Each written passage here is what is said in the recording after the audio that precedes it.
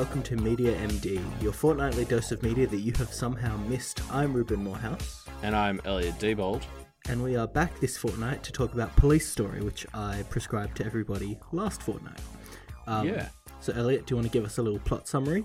Yeah, I think so. To be honest, I'm not sure I got everything that happened in this movie, so feel free to jump. You did watch it with subtitles, right? You didn't just try and guess what they were saying? No, the first copy I managed to get my hands on was the dubbed version, which I've never watched a dubbed movie before, and now I kind of get why lots of people don't like it.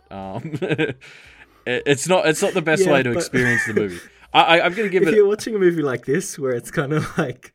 It's a bit ridiculous anyway, it might even add to the experience. I was going to talk a bit about that. I don't know. Anyway, I'm going to try and review it, trying to ignore the fact that what I watched was a dub, because so I'm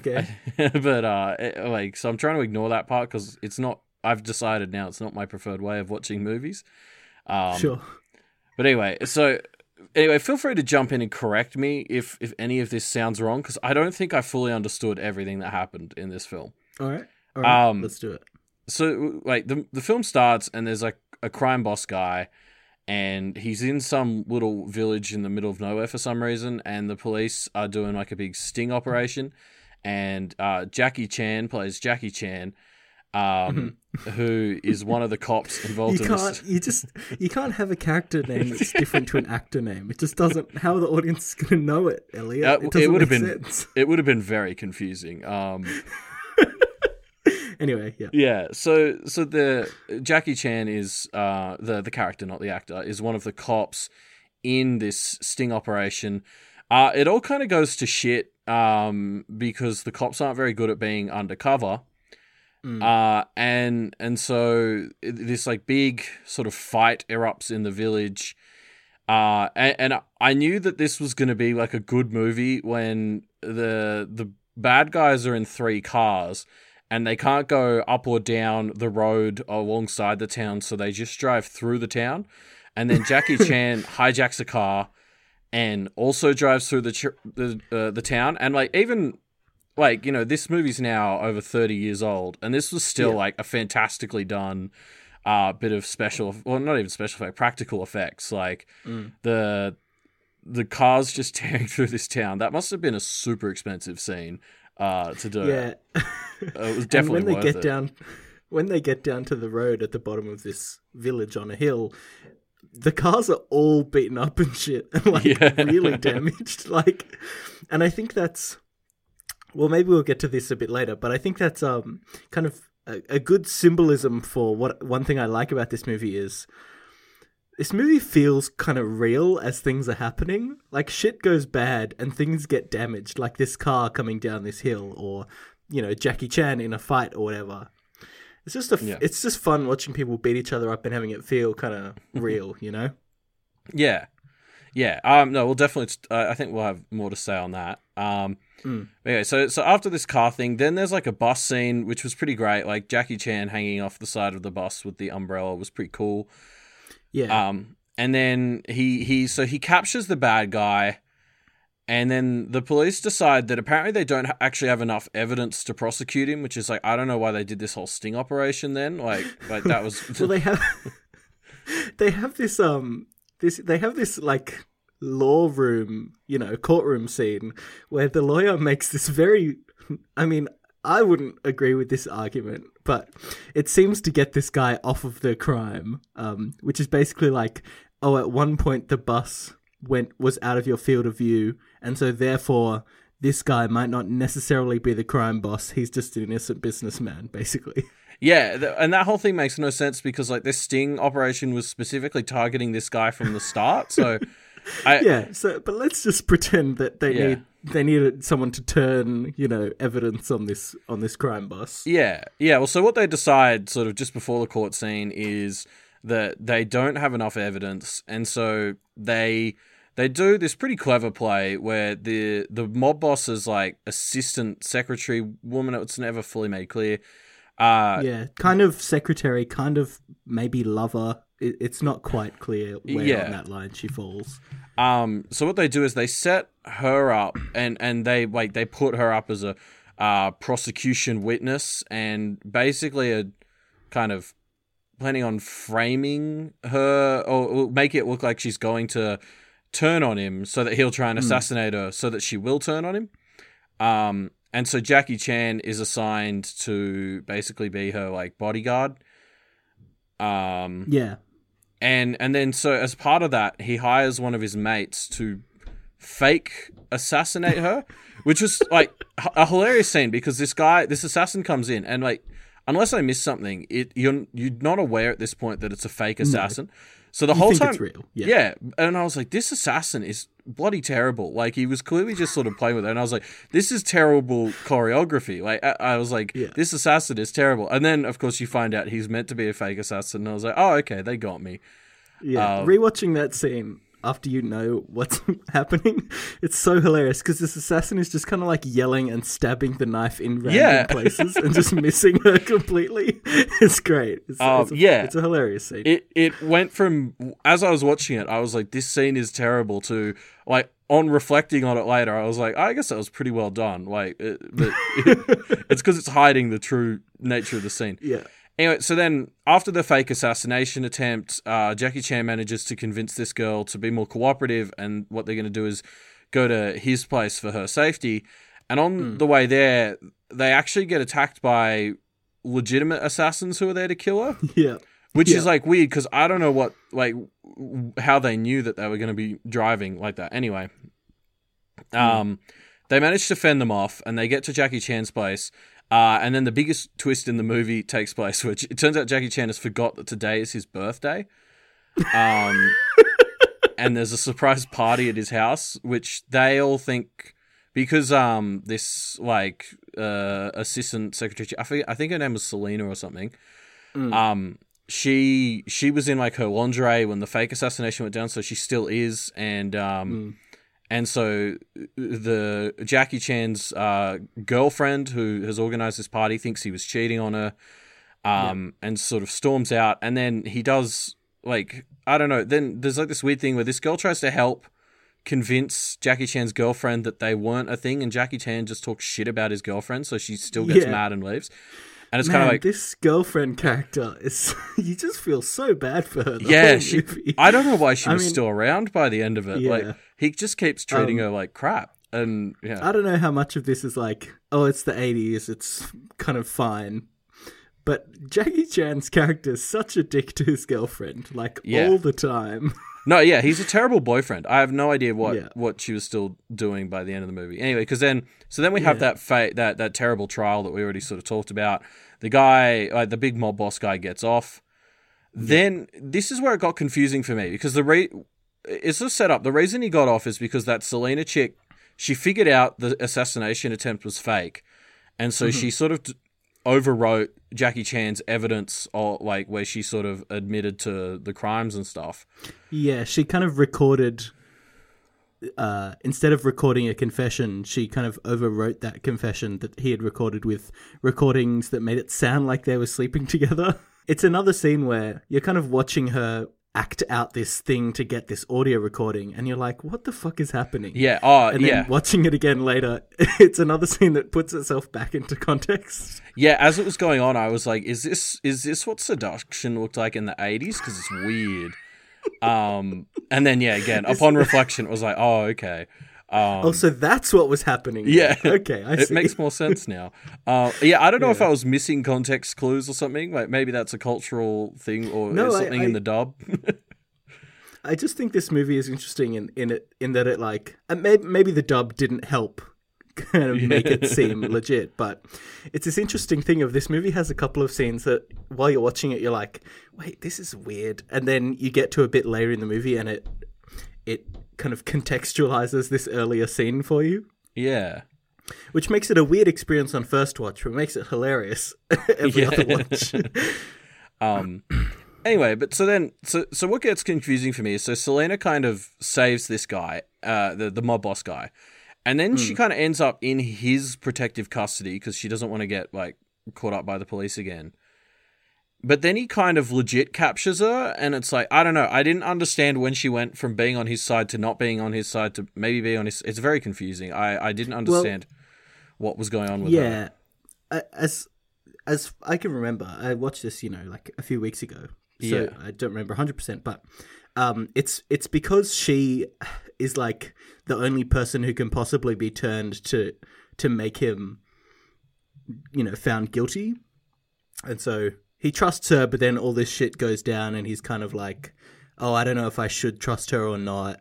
And so eventually he decides to betray her and have and bait Jackie Chan, who is still desperately trying to get him convicted, and take out like two birds with one stone that way. Yeah. So then there's this whole thing with the character I didn't realize had been in it till now, being a dirty cop and then getting killed. And so then like Jackie Chan is sort of like wanted for killing this other cop. And because they've framed him for it, basically. So then he takes his boss hostage to get back out of the thing. And the boss is kind of like, yeah, I get it, but I'm still going to have to chase you. Yeah. So then there's sort of, I guess, a time skip type thing. And it turns out that this Selena woman goes into a shopping mall for some reason and downloads all of the computer data that like is all the evidence against the mob boss. Yeah. But he's watching his computer and it's all networked. Yeah. So he realizes what she's doing. So he and his men go to the shopping mall. Jackie Chan's already there, so he goes into the shopping mall. And then like Jackie proceeds to help the bad guys destroy everything in the mall. Like there's so much glass broken in this scene. It's crazy. It's like every 5 seconds somebody shatters something made out of glass. It was fantastic. But yeah, so then eventually, it all just kind of ends up working out. They catch the guy, they've got the evidence. This Selena chick's like, oh yeah, Jackie Chan was framed. And then Jackie still kind of hulks out a bit and beats the shit out of the bad guys. There's this scene where they've kind of grabbed the guy and they're going to arrest him, the crime boss. And Jackie Chan is like still very furious and kind of battle raged at this point because he's just spent 15 minutes fighting dudes, right? Yeah. And so they kind of hold him back from beating the shit out of this guy who they've now got in custody. But then I can't remember, did he say something or he does something and Jackie Chan just kind of flips out and punches him 30 times in the stomach. The lawyer guy shows up because apparently he was also at the shopping mall. Hong Kong only has one shopping mall for people who aren't familiar with the very small city of Hong Kong. It's a shopping mall / law office. Anyway, and so then, the lawyer kind of goes on with all of his bullcrap that was similar to what he did at the trial that worked. I'm going to sue you all for police brutality, blah, blah, blah. And so Jackie just and Jackie Chan flips right out. Yeah. Yeah. Yeah, I mean, yeah. Anyway, so that's pretty much it. I mean, I think... that's just it. It's like 12 minutes of kind of insane plot, I guess. Yeah, well, I mean, what was sort of interesting is... with that scene at the end where Jackie kind of goes nuts on them, there is this sort of undercurrent in the whole movie, like even right in the first scene back at the village, where it's like he takes the job too far or too serious. Like that seemed to be a character trait that I guess the movie never just went into enough for it to really feel like it was actually a thing. Like it felt like it was kind of a thing, but I feel like the movie didn't do it enough justice to make it a real thing, but put it in there enough that I noticed it. Yeah. It wasn't a plot point, it was just kind of a character trait. Yeah, it's kind of like how abusing his girlfriend was. Yeah, he's a bad boyfriend, but they kind of make up at the end, I guess. They make up like 4 or 5 times throughout the thing. Like he's constantly just treating her like crap. And then, I mean, there are a few times where she sort of is being, or has unreasonable expectations of what he can or can't do. But like whatever goodwill he would get from her being slightly unreasonable in those situations, he usually quickly disintegrates by being like 100 times worse. Yeah, he's a dick a lot of the time. But yeah. So yeah, what a movie! What a movie! It's got so many things to it. I mean, so one thing I sort of we've touched on this already, but yeah, so I watched this as the dub, and I've never watched a real movie that's a dub before. Like, the only things I've ever watched that were dubbed were things like, I mean, it's something I plan to actually bring here maybe in the future, is Kung Pao, which is a sort of satirical dubbed kung fu movie and stuff like that. But it's all been things that I've watched that like obviously dubbed have always been like satirical. So dub has been part of the joke. Yeah, exactly. And so this was sort of the first thing where I've ever watched that was trying to have serious bits that were dubbed, and I don't know if them not necessarily working for me was a product of the movie and its age, or a product of me watching the dubbed version and thus being able to take it less seriously because of my background. I don't know. But I struggled to take some of the bits, like some of the bits of the movie just seemed silly and ridiculous, and I think they were meant to, and other bits I think I was meant to take more seriously than I did. But like the courtroom scene just seemed ridiculous because of the dubbing, I think. Like, I think it was meant to be a bit more serious than it was. Yeah, it's an interesting point. I don't know where on the line of like enjoying this movie seriously as having dramatic elements to enjoying it because of how ridiculous it is. I don't know where the intention for this movie is. I think it kind of is sometimes one place, sometimes another place, but I definitely don't think this movie takes itself too seriously most of the time. No, it's definitely like, it's not like a DCEU movie. Like, it's definitely meant to be a comedy. I just I think there were scenes that I thought were more comedy than I was meant to, and I wasn't sure if the dub was getting in the way of that. Fair enough. Yeah, and I mean, this is more of a side note, but because like last week you asked me if I'd seen any Jackie Chan movies, and I thought about it a bit more after recording that episode, and I couldn't think of any. So I hit up IMDb and went through Jackie Chan's entire IMDb thing to see which ones of his movies I'd seen. Yeah. And the answer is Kung Fu Panda 1, 2, and 3, and that's it. I don't know if those count as well. I know, right? I was like, apparently he voiced Monkey, which I didn't know before this. So technically, when I thought I'd seen Zero, I was not fully incorrect. But anyway, that just sort of sent me down on a crazy sort of spiral, because like I've known who Jackie Chan was since I was a little kid. So it's so weird to me to think that I've never actually seen him in anything. Despite having been aware of Jackie Chan movie, which is definitely a genre. Yeah, apparently not. I went through the whole list, and none of them are anything I've seen. I think this movie is a good kind of iconic example of what a Jackie Chan movie looks like. Like, all the tropes that you would associate with a Jackie Chan movie, you can find in this movie. Yeah. Okay. Well, I mean, I guess I'll have to take your word for it, because apparently I haven't seen any of them. The only other thing that he was in that I've seen was there was a cartoon growing up, like Jackie Chan Adventures, which was an animated cartoon where him and his niece had to collect talismans to save the world from a dragon or something. I don't remember it very well, but apparently, who knows? Apparently, he was in the ending bits of that as well. But anyway, So that was just weird to me as a follow up to the discussion we sort of had last week about Arnold Schwarzenegger. The fact that it turns out I've actually never seen a Jackie Chan movie, despite feeling like I know exactly what to expect in a Jackie Chan film. Yeah, did Police Story match what you were expecting from a Jackie Chan movie? I mean, yeah, pretty much. Like this was sort of what I was expecting. It was maybe a bit more 80s than I was imagining, but it was made in the 80s, so I can't really fault it for that. Yeah. But yeah, so I think we sort of covered most of the sort of things I wanted to say in that lengthy plot summary.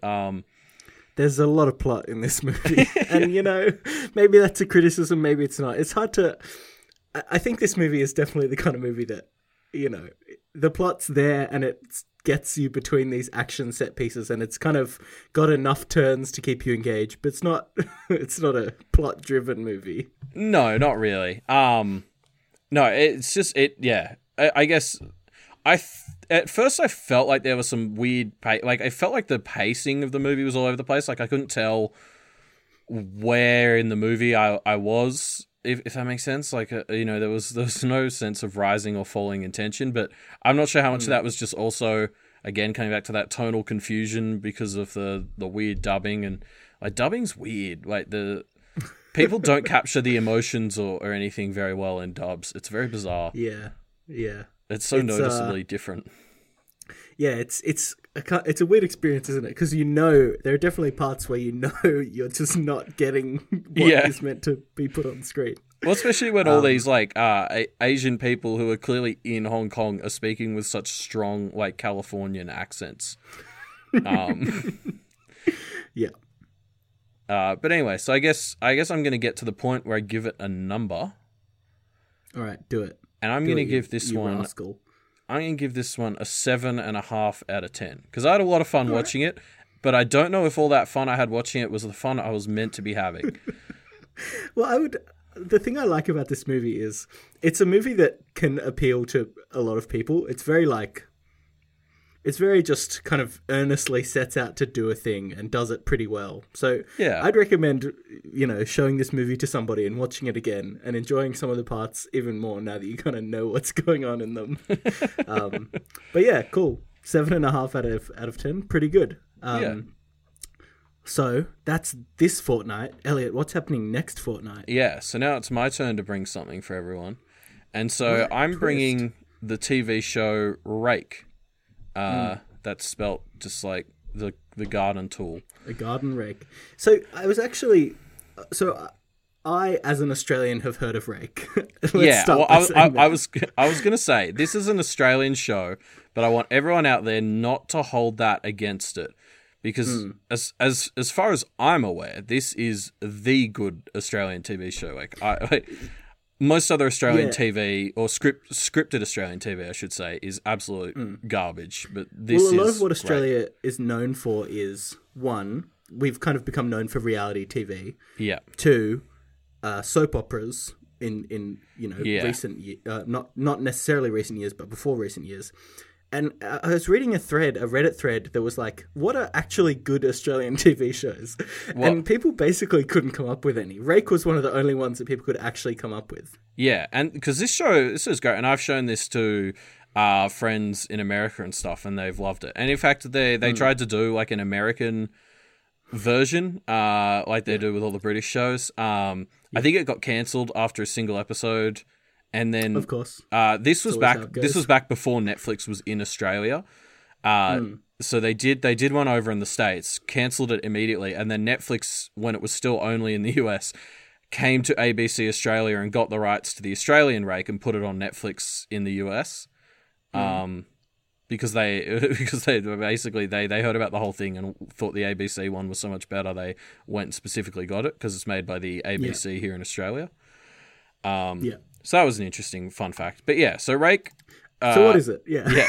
Rake is basically... It's mostly a comedy. There's elements of drama and classic... Like, the characters are good and all that, but I think primarily it's what it's best at is comedy. And it's about a character called Cleaver Green, who's a barrister in Sydney.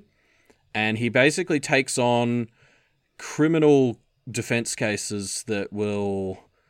win him infamy or fame or, just generally something. There has to be something interesting or crazy about the case, basically. He doesn't just do it for... Wait, so is he a defender, a prosecutor? Yeah, he's in defense. So cool. He defends... Yeah, there's also, there's moral stuff that comes into it. He has a very... difficult to interpret, but quite strict moral code. And so if something falls within that, there's a few cases where he takes someone who he knows is guilty, but he thinks what they did was right. Interesting. And then there's also just ones that he takes because he thinks that he'll get lots of publicity around it. But yeah, and so that's basically the premise. And so in fact, the reason the show's called Rake is because a rake is a type of person. It's like a phrase for a kind of person that was really big in Victorian England. And I'm just going to sort of paraphrase the Wikipedia definition of what a rake is. It's basically someone who does a lot of immoral conduct, particularly womanizing. So often a rake was also prodigal, and they were wasting their gifts or fortune on gambling and drinking and womanizing. Right. Yeah. And that basically summarizes Cleaver, the main character, to a T. You can't really fault a show that's named after a character trope for having the main character be that trope. All right. But that's basically the premise of the show. Is Cleaver is this gifted lawyer who kind of gets in his own way because of his terrible, like he's addicted to cocaine and stuff, and so that's sort of his character flaw. Is he's a bit of a hedonist. He's addicted to cocaine. And I mean it's a lot of fun. Like the characters are all pretty good. What really drives it though is the comedy, and I mean to kind of just as evidence that this show is pretty good. Obviously it sort of follows a case of the week format. And so you obviously get guest stars to be the victim or the perpetrator or whatever.